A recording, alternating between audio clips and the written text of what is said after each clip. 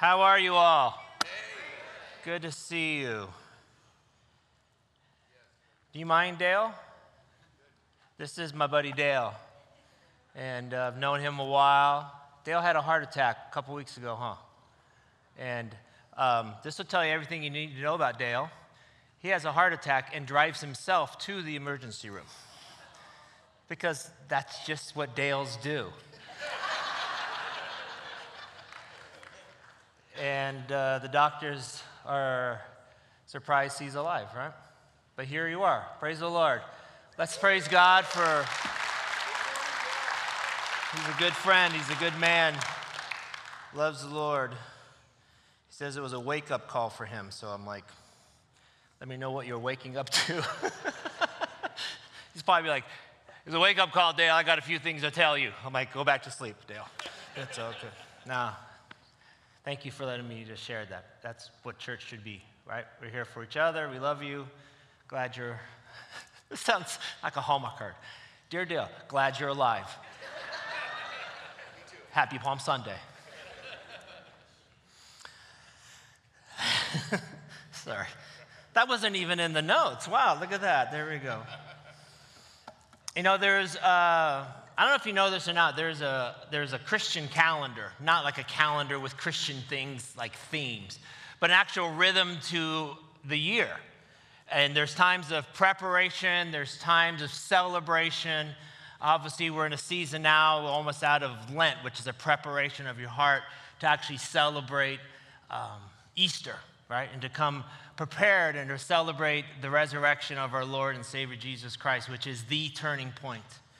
And so often in holidays, especially in our country here in the States and some around the world, it becomes a rhythm for families. And it becomes a lot of expectations. Easter and Christmas can feel that way. Thanksgiving can feel that way. And often in like premarital counseling, that's one of the topics I hit with young couples.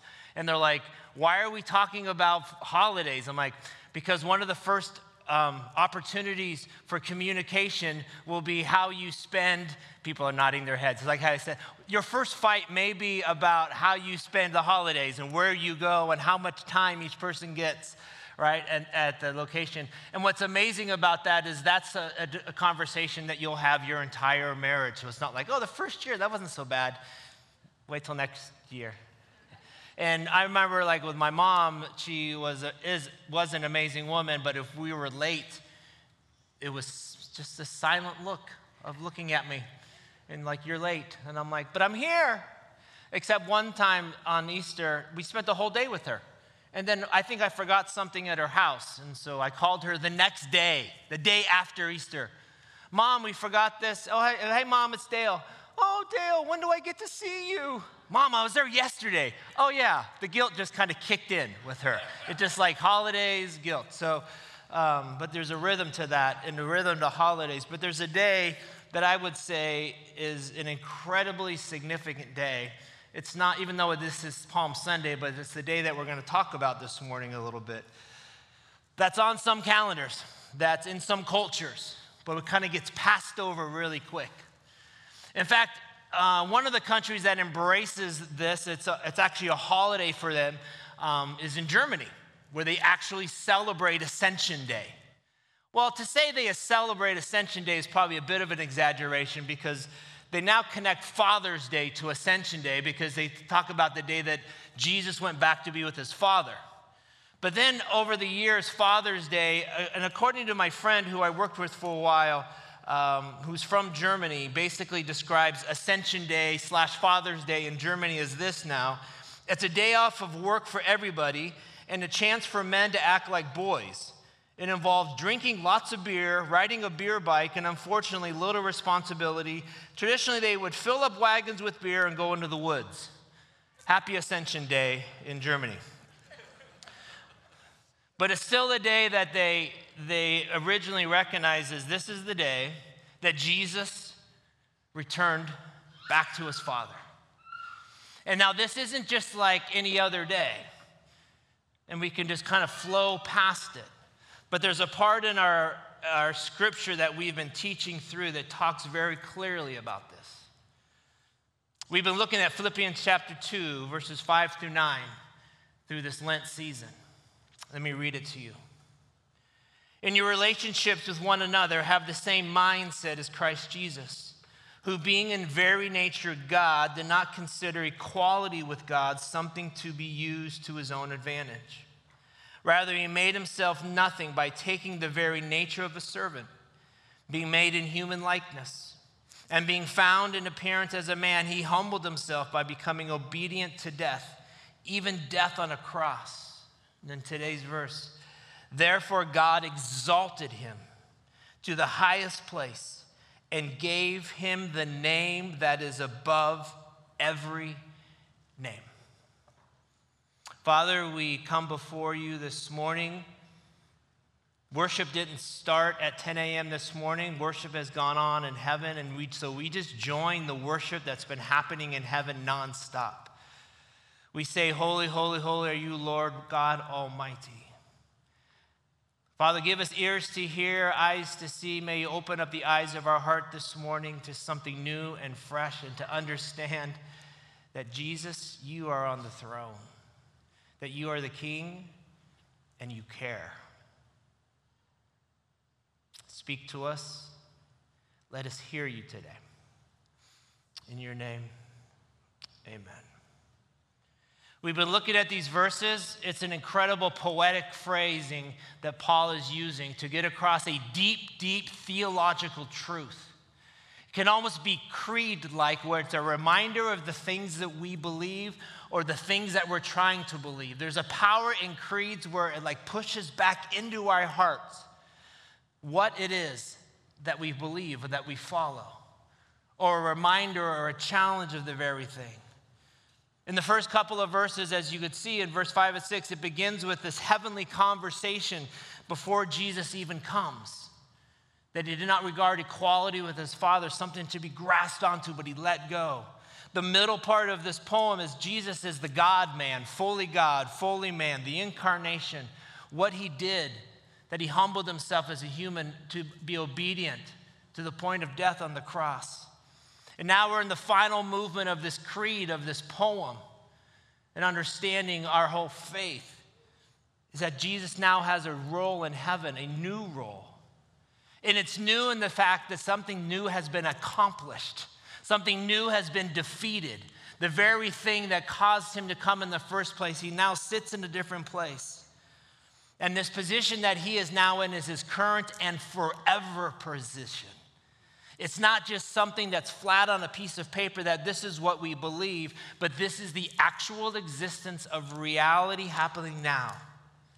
Because the actual gospel, to understand what the gospel really is, it is not complete without understanding this piece, without understanding this part of who he is.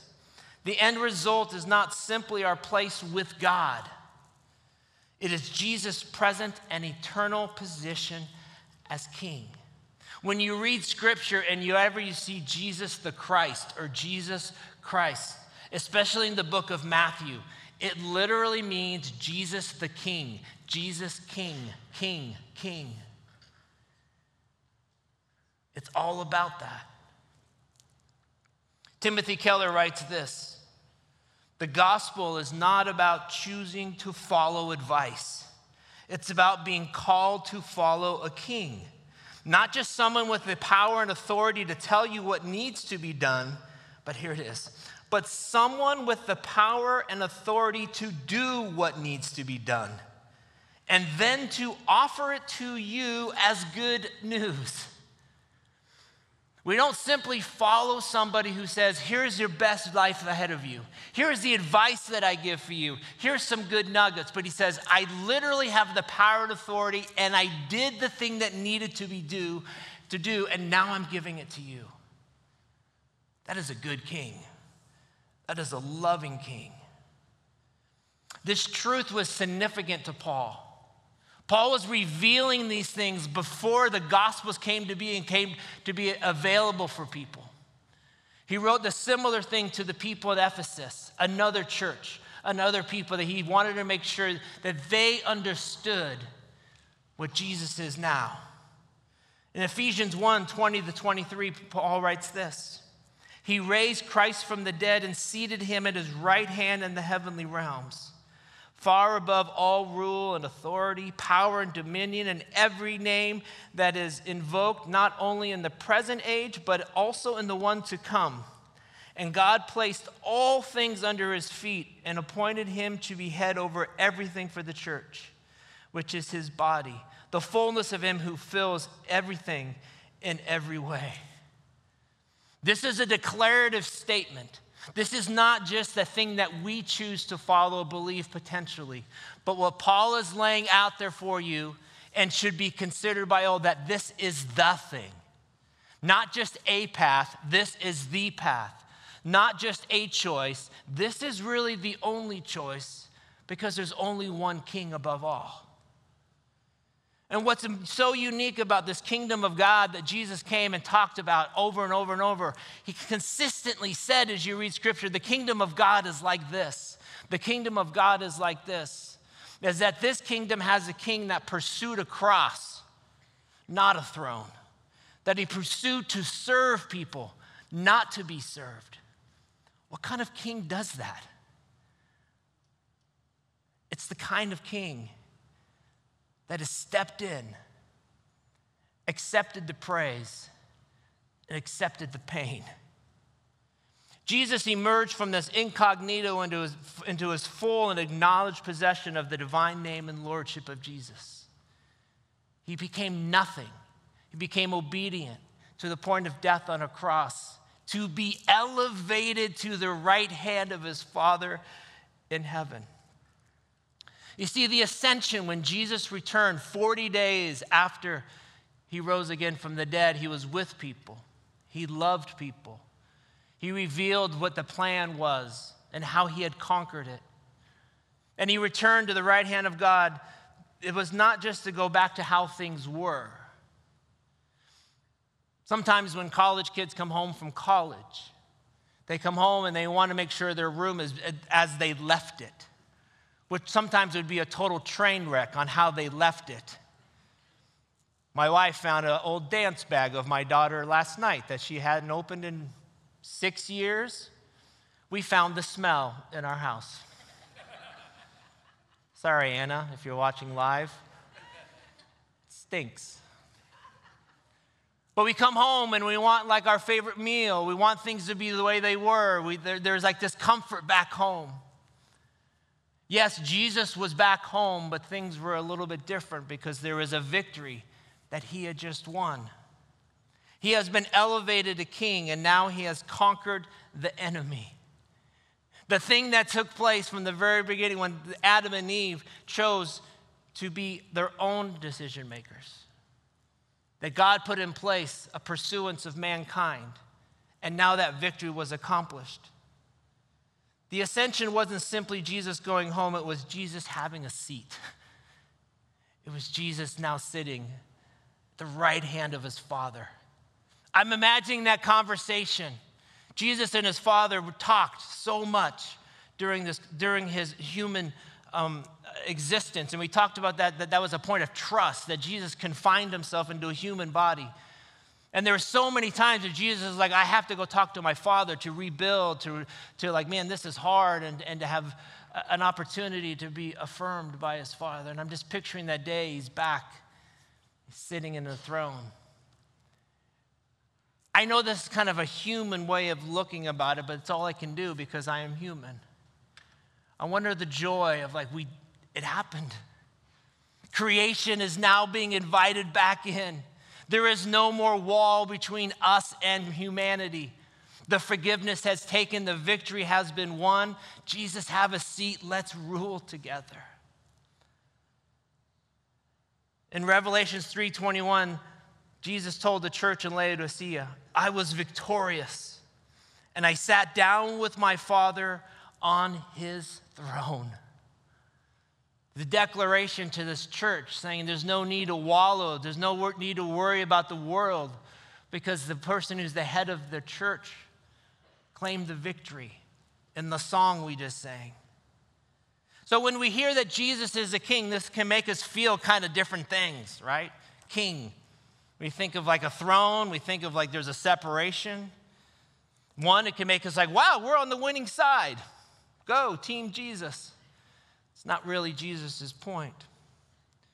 We can also go, man, if he's the king and he has authority, I wonder if he even knows what's really going on down here. Or we can go, it might cause me to wonder, how do I even engage with a king? Like I can feel inspired in the moment that Jesus won, and we can look forward to the events of this week and the celebration of Easter that Jesus won, but work is still really hard. My marriage is still struggling. I'm wondering if one day I'll have kids. This seems to be really difficult. I'm laid out in the hospital with a heart attack. What are the things that even though Jesus is on the throne, changes what my life is like right now? But what's vital to understand is that Jesus has an ongoing position of king, but he has another ongoing position at the same time. And that he has an active role as a priest. Now, we can visually go like, now he has a crown, and now he has like, a little white collar on? What is going on here? The word of a priest, and his role as a priest, is an advocate. It's a go-between between us and the Father. That is the role of a human priest, is like the man who talks to God on your behalf. But what we know to be true is that that person isn't as necessary to go between us and God, because Jesus goes, I'm bringing you to my Father right away. So picture, if you will, someone of total authority who's come in and stepped in and taken care of the very thing that we could not, is also actively involved as a person who's connecting you to his Father at the same time. It's a loving priest. It's someone who says, come draw close to me. It's somebody who says this in Hebrews 7:24-26 explains it. But because Jesus lives forever, he has a permanent priesthood. Therefore, he is able to save completely those who come to God through him, because he always lives to intercede for them. Such a high priest truly meets our need, one who is holy, blameless, pure, set apart from sinners, exalted above the heavens. You see, the reason then that phrase that Christ can save us completely is not only because he died on earth, but because he rose again, and because he always lives to intercede for us in heaven, to advocate for us, to remind us, Father, they are forgiven, they are cleansed, they are now a part of us, because God's holiness had us apart, but now we're united with him. You see, Jesus is always talking about you to his Father. It's part of the conversation. I mean, as humanly as I can imagine it, for him to be an advocate for you, for him to be a priest for you, for him to intercede for you. There's conversations going on in heaven right now about you.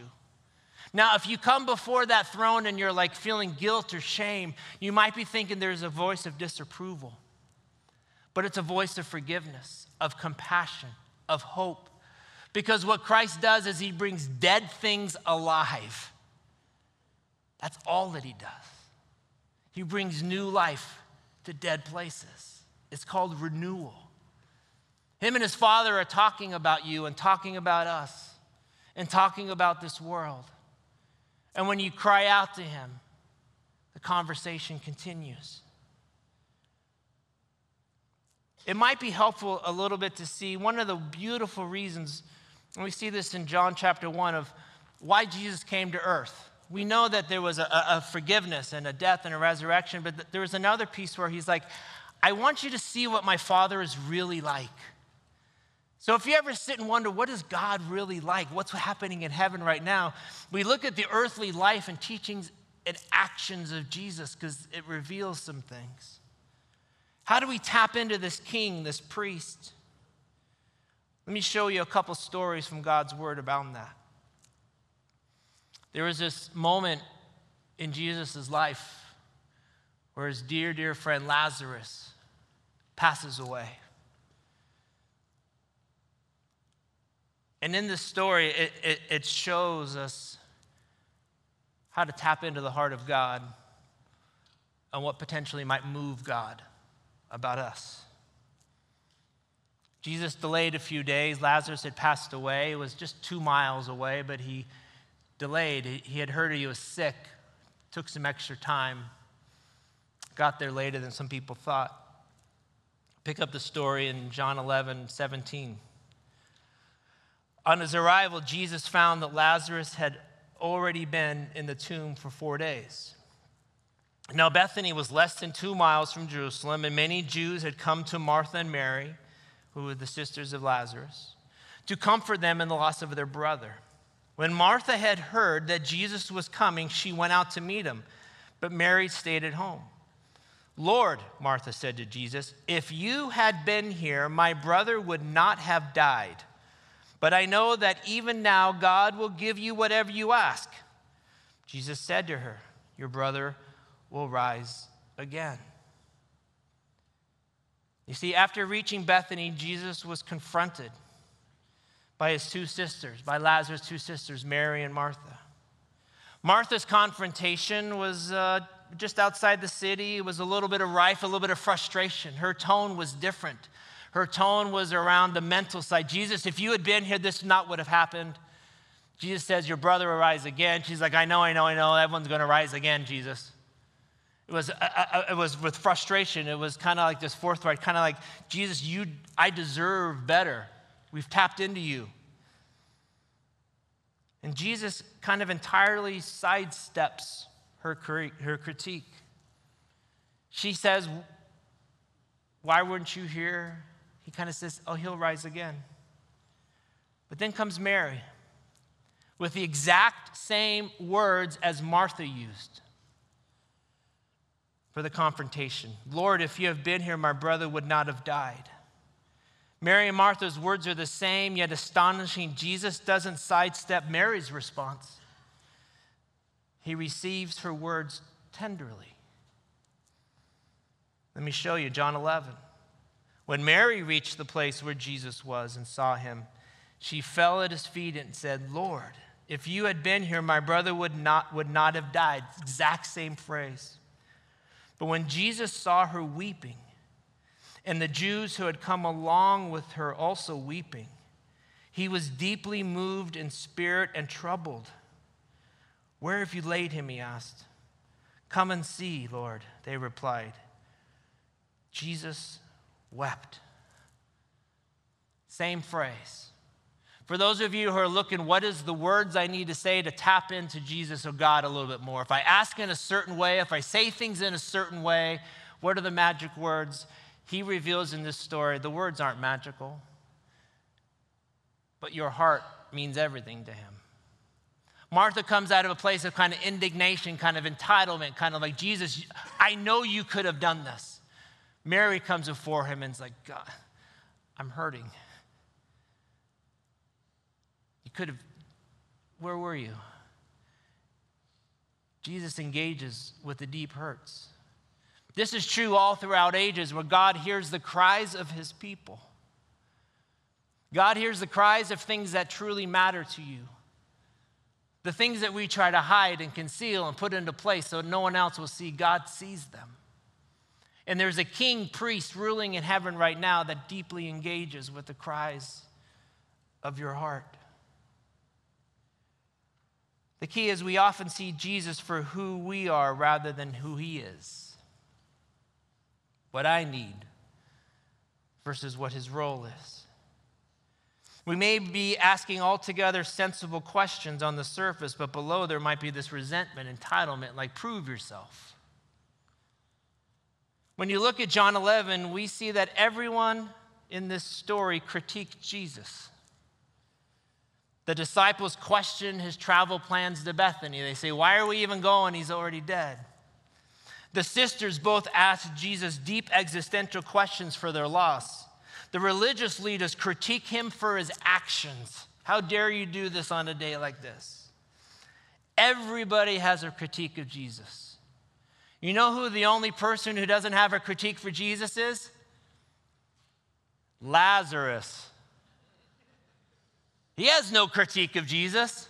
He's like, what? Because he's alive now. We can find all the questions and critiques for Jesus and his church that we want to find. I often say you can find anything you're looking for.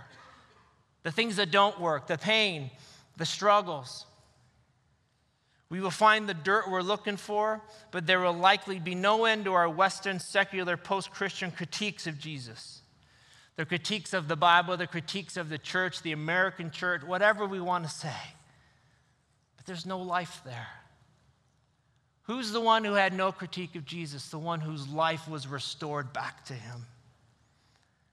What's interesting is the ones who have no critiques are the ones who are finding the resurrection life, the broken, the hurting, those who are in the margins of life, the ones who are being renewed.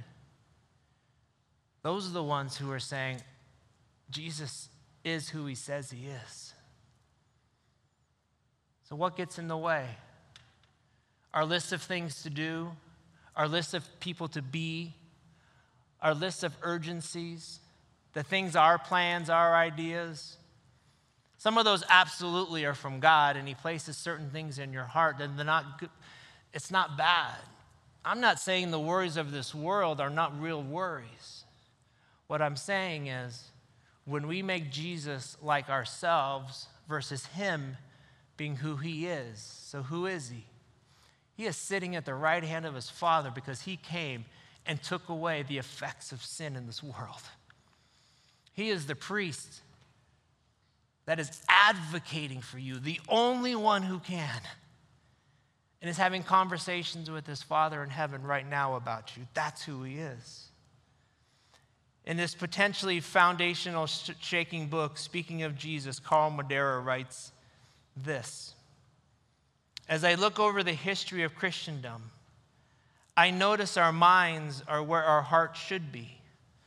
The kingdom of Jesus has somehow become a religion of the mind rather than a spiritual response of the heart. We focus on psychological compliance rather than the spiritual dependence upon the teachings of Jesus and the guidance of the Comforter, the Holy Spirit. Mary went with her heart. Martha went with her mind. Jesus came through and rose, and Lazarus rose from the dead, just like Martha said he could do. Mary was comforted because she was real. She was open. She just let it out before Jesus. Because that's the kind of king we have that wants you, engages with you, and talks about you to his Father. There's a second story quickly in Scripture I want you to see. This is after Jesus had risen from the dead. The disciples probably really didn't know what to do, so they said, well, we might as well go out and go fishing again. They're out fishing. They look getting closer back to the beach. There is Jesus sitting on the beach preparing a meal for them. They get so excited, Peter can't contain himself, jumps out of the boat, walks through the water. Maybe he was hoping he could walk on the water. Jesus is like, no, I'm going to make you work for this one a little bit. They're just so excited to see him. They had finished eating. And as a good preacher, Jesus goes, I got time for a sermon. So he's looking at Peter, the same man who just denied Jesus 3 times not too long before. He looks at him, and in John 21, he says this: when they had finished eating, Jesus said to Simon Peter, Simon, son of John, do you love me more than these? Yes, Lord, he said, you know that I love you. Jesus said, feed my lambs. Again, Jesus said, Simon, son of John, do you love me? He answered, yes, Lord, you know that I love you. Jesus said, then take care of my sheep. The third time he said to Simon, son of John, do you love me? Peter was hurt because Jesus asked him the third time, do you love me? He said, Lord, you know all things. You know that I love you. Jesus said, then feed my sheep. He says, Simon Peter, do you love me more than these? What's around him? More than the nets, more than the boats, more than what? More than what? No, the people, the things. What's Jesus doing? He's matching Peter's denial. Peter denied him 3 times, Jesus is like, I'm going to restore you 3 times. If you love me, feed my sheep. If you love me, tend my lambs. What matters to the king and priest, Jesus? What matters? People, lambs, sheep, the people of this world. He's asking you to do something you cannot do on your own. Tend the lambs, tend the ones that I'm sending you. I remember when I was a young youth pastor, one of my goals, this is a strange goal for many of you, but for me, I just grew up wanting to be a youth pastor. One of my goals was to speak at a camp. After doing that, I'm like, why was that my goal? It's a lot of work. But I always wanted to speak at a camp. You get to speak in front of young people. They're kind of like, oh, that's the camp speaker. It's kind of a weird little like thing. But man, before Instagram, it was the bomb. So I spoke at this camp, told funny stories, did whatever I was doing, talked about Jesus. And then there was this night, maybe the 3rd night of camp, there was this group of girls. I think it was like a junior high camp. And they all stayed afterwards, and they just were weeping. And I'm like, man, I'm better than I thought. That's a joke. Because I was just so sure that they had just been, the Holy Spirit had fallen on them, and like they had come to know Jesus. And I'm the camp speaker. They're always going to remember. And like, oh, that's the guy. And I'm like, you guys came to faith. And I'm like, I was almost like stepping into like some weird thing. And I'm like, and so they're like, do we have a few moments to talk to you? And I'm like, yes, because I'm the camp speaker. So weird. What an idiot I was.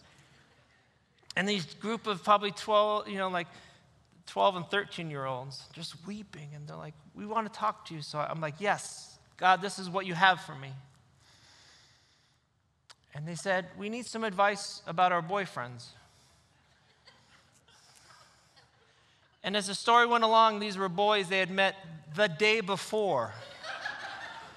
And apparently things weren't going well, so they just were all in tears, crying about whether Johnny and Jimmy and Sean liked them or not. And what were they going to do about it? And I'm like, but did you just hear the message I gave about Jesus? But everything in their heart, they're just wailing and help us. And I'm like, is there anybody else here in the room? Anybody else want to talk to the camp speaker? But they were the only ones who stayed behind. Not to talk about spiritual things, but to talk about Jimmy and Johnny and Sean. I don't remember the boys' names. I said a few things of advice. Said, wait till tomorrow. See how this works out a little bit. You got some time, but to them the world was ending. I remember walking back to my cabin that night going, God, this is not what my plan was. And this is just what the Holy Spirit does. He says, Dale, tend my sheep. Those are my lambs. You don't get to decide what matters to them. If they're crying about boys they met yesterday, they're crying about boys who met yesterday. Listen to them. Care for them. But God, I'm more interested in tending the lambs of significant lambs, like the head lamb. The big sheep, the big sheep in the pasture. The one who gets all the other sheep to hang out with him. That's my call.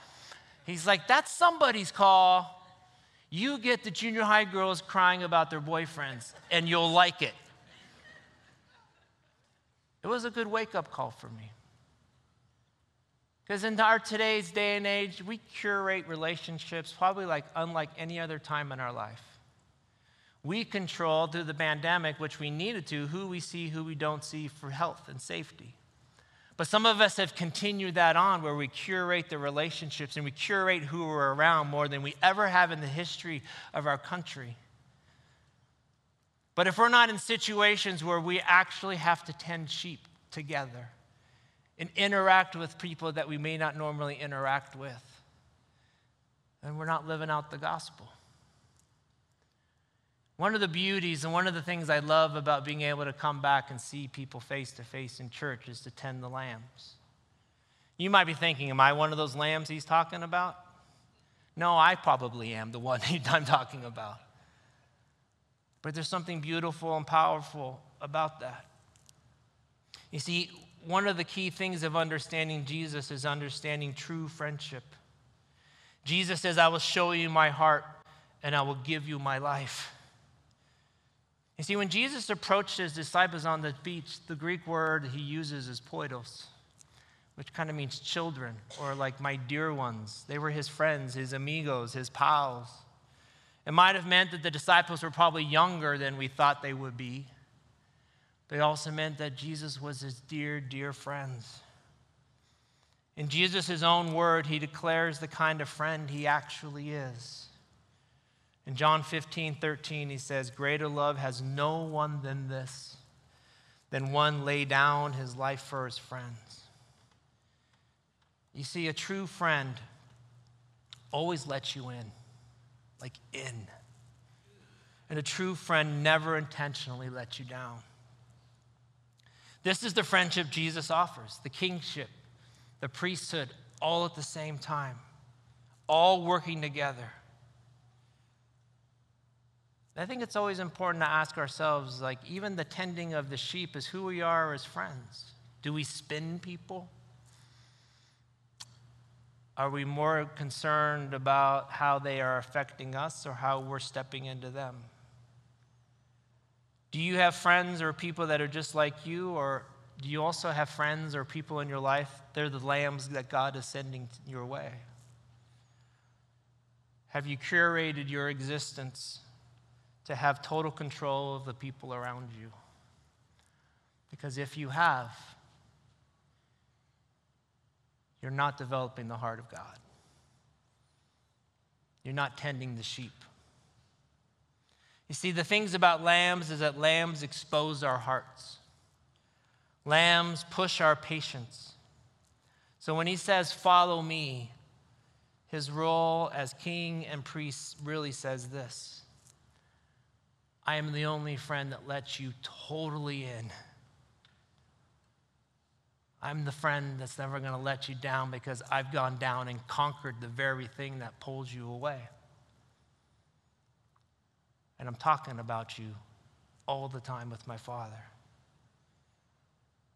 See, I can tend the lambs that Jesus sends my way when I am fully filled with him. It's not always the best humanly, but it's the most powerful spiritually. And only when you're a true friend to others with Christ, can you really be a true friend to other people really well. You see, that's who Jesus is. He's at the right hand of his Father now as king and priest with full authority, and he's intimately caring for you. He responds to your tears, he responds to your hurts, he responds to the things that matter to you. He responds to authenticity above all else. That's my king. That's your king. That's our king. As we prepare to respond, let's just focus on Jesus a little bit. He sits in the everlasting position right now, in authority of the king. He continues to do the eternal work of the priest, advocating for you. And he fills us with the compassion and presence of a true friend, all working together at the same time. You see, that's the reason he got on a colt and entered Jerusalem that day.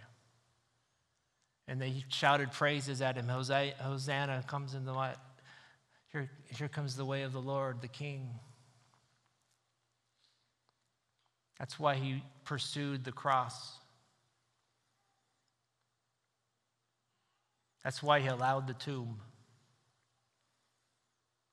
That's why he gained victorious on the third day. So that he would be the king for you. And that he would be the priest for you.